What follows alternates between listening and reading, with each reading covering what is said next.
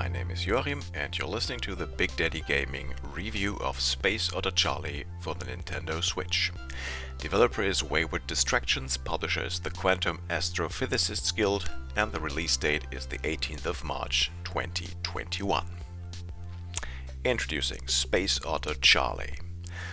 A word of warning right in the beginning. If you have a problem with bad otter puns, you might want to skip over this review. But then, why would you be reading a review about a puzzle platformer with spacefaring otters anyway? That said, here be otters. You have been warned.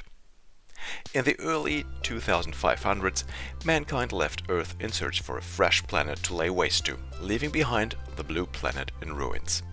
Living on the ever-hotter planet was getting worse from day to day, so the sea otters set out to use all the junk humans had left them to build a rocket and find a new home. Let's not talk about the missions 1 and 2, but focus on mission number 3. The rocket is ottered by Ada, navigation, Jesse, words of encouragement and tinkering, and Charlie, you, doing all the rest. Without fuel, without a map, but with lots of hope and determination, you set out to find a new place to live. Get the hell otter Earth. The game has two modes. The sea urchinly meaty story mode and the all clothes blazing local multiplayer. Let's start with the story mode. Having left Earth, you'll work your way through different space stations and laboratories. It's basically like this. You enter a location and try to find the map. Knowing the place like the back of your cute little paw is a necessary condition for survival. Then you take care of your mission objectives, like finding fuel or accessing a certain room in the lab. Sound easy? Well, you try to navigate in 0G then. You're only able to jump and then float. A jetpack allows you to steer your course a bit, but needs to be replenished by staying attached to a wall or other structure for a while. Don't stay sitting like a duck though, as the various enemies populating the levels might want to pay a visit. Most of them were created by humans and are utterly stupid as a result. They incorrectly identify you as a rodent and want to exterminate you. Also keep in mind that some parts of the levels are locked, some with more than one key, and some rooms are hidden and must be found first. Then there's debris floating around, traps and lasers all designed to zap you into otter fry, and last but not least hungry aliens snapping at you. Best all that and return to your ship, the Raft, to take a break before setting out again. During this linear story with side locations, you'll find crafting materials, energy, blueprints, collectibles, artifacts, story hints, etc.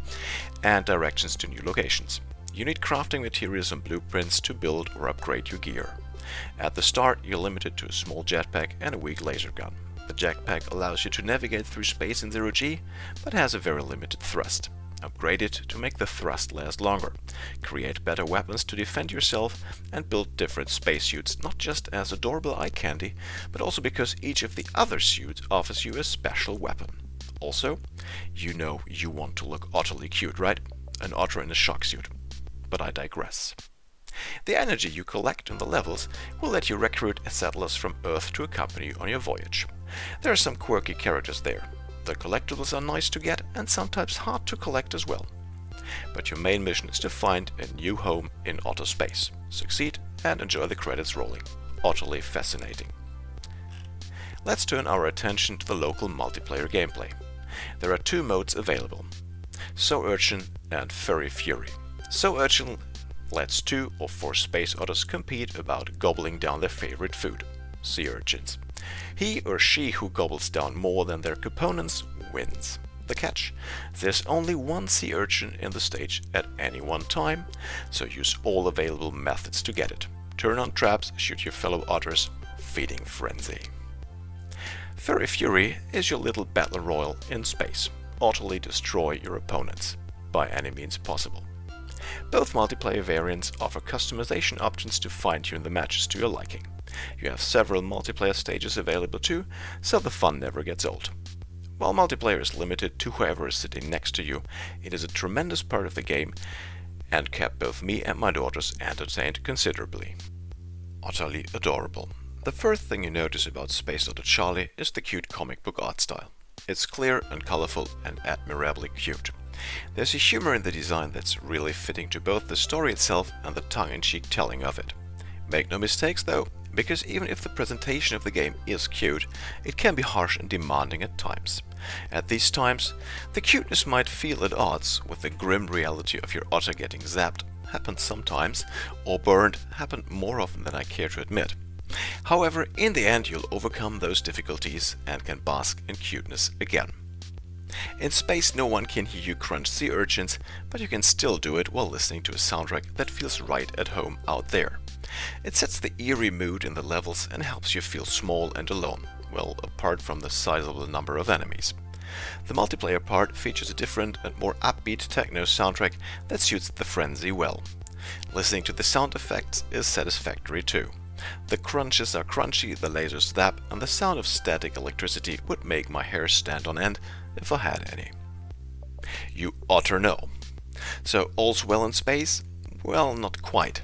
While the game plays well both docked and handheld, it was prone to some stuttering when lots of stuff was going on. Not a real problem, as this happened rather rarely.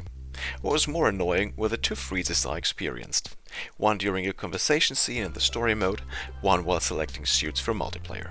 Both times no progress was lost, but it was irritating nonetheless. Conclusion. I'm utterly convinced by this game. Normally, the platforming games I like are far and few between, but Space Otter Charlie is both refreshing and rewarding enough that I immediately fell in love with it. Pros. Zero-G navigation, not your run-of-the-mill run-and-gun game. Meaty single-player campaign. Wonderful local multiplayer. Just the right size, 10 to 15 hours. Cons. Some levels are absurdly hard, but still not like Cuphead. Some freezes. Some might find it too short. Verdict. I totally enjoyed playing through Space Otter Charlie and can't recommend it enough, even with the freezes I experienced. You ought to play this game.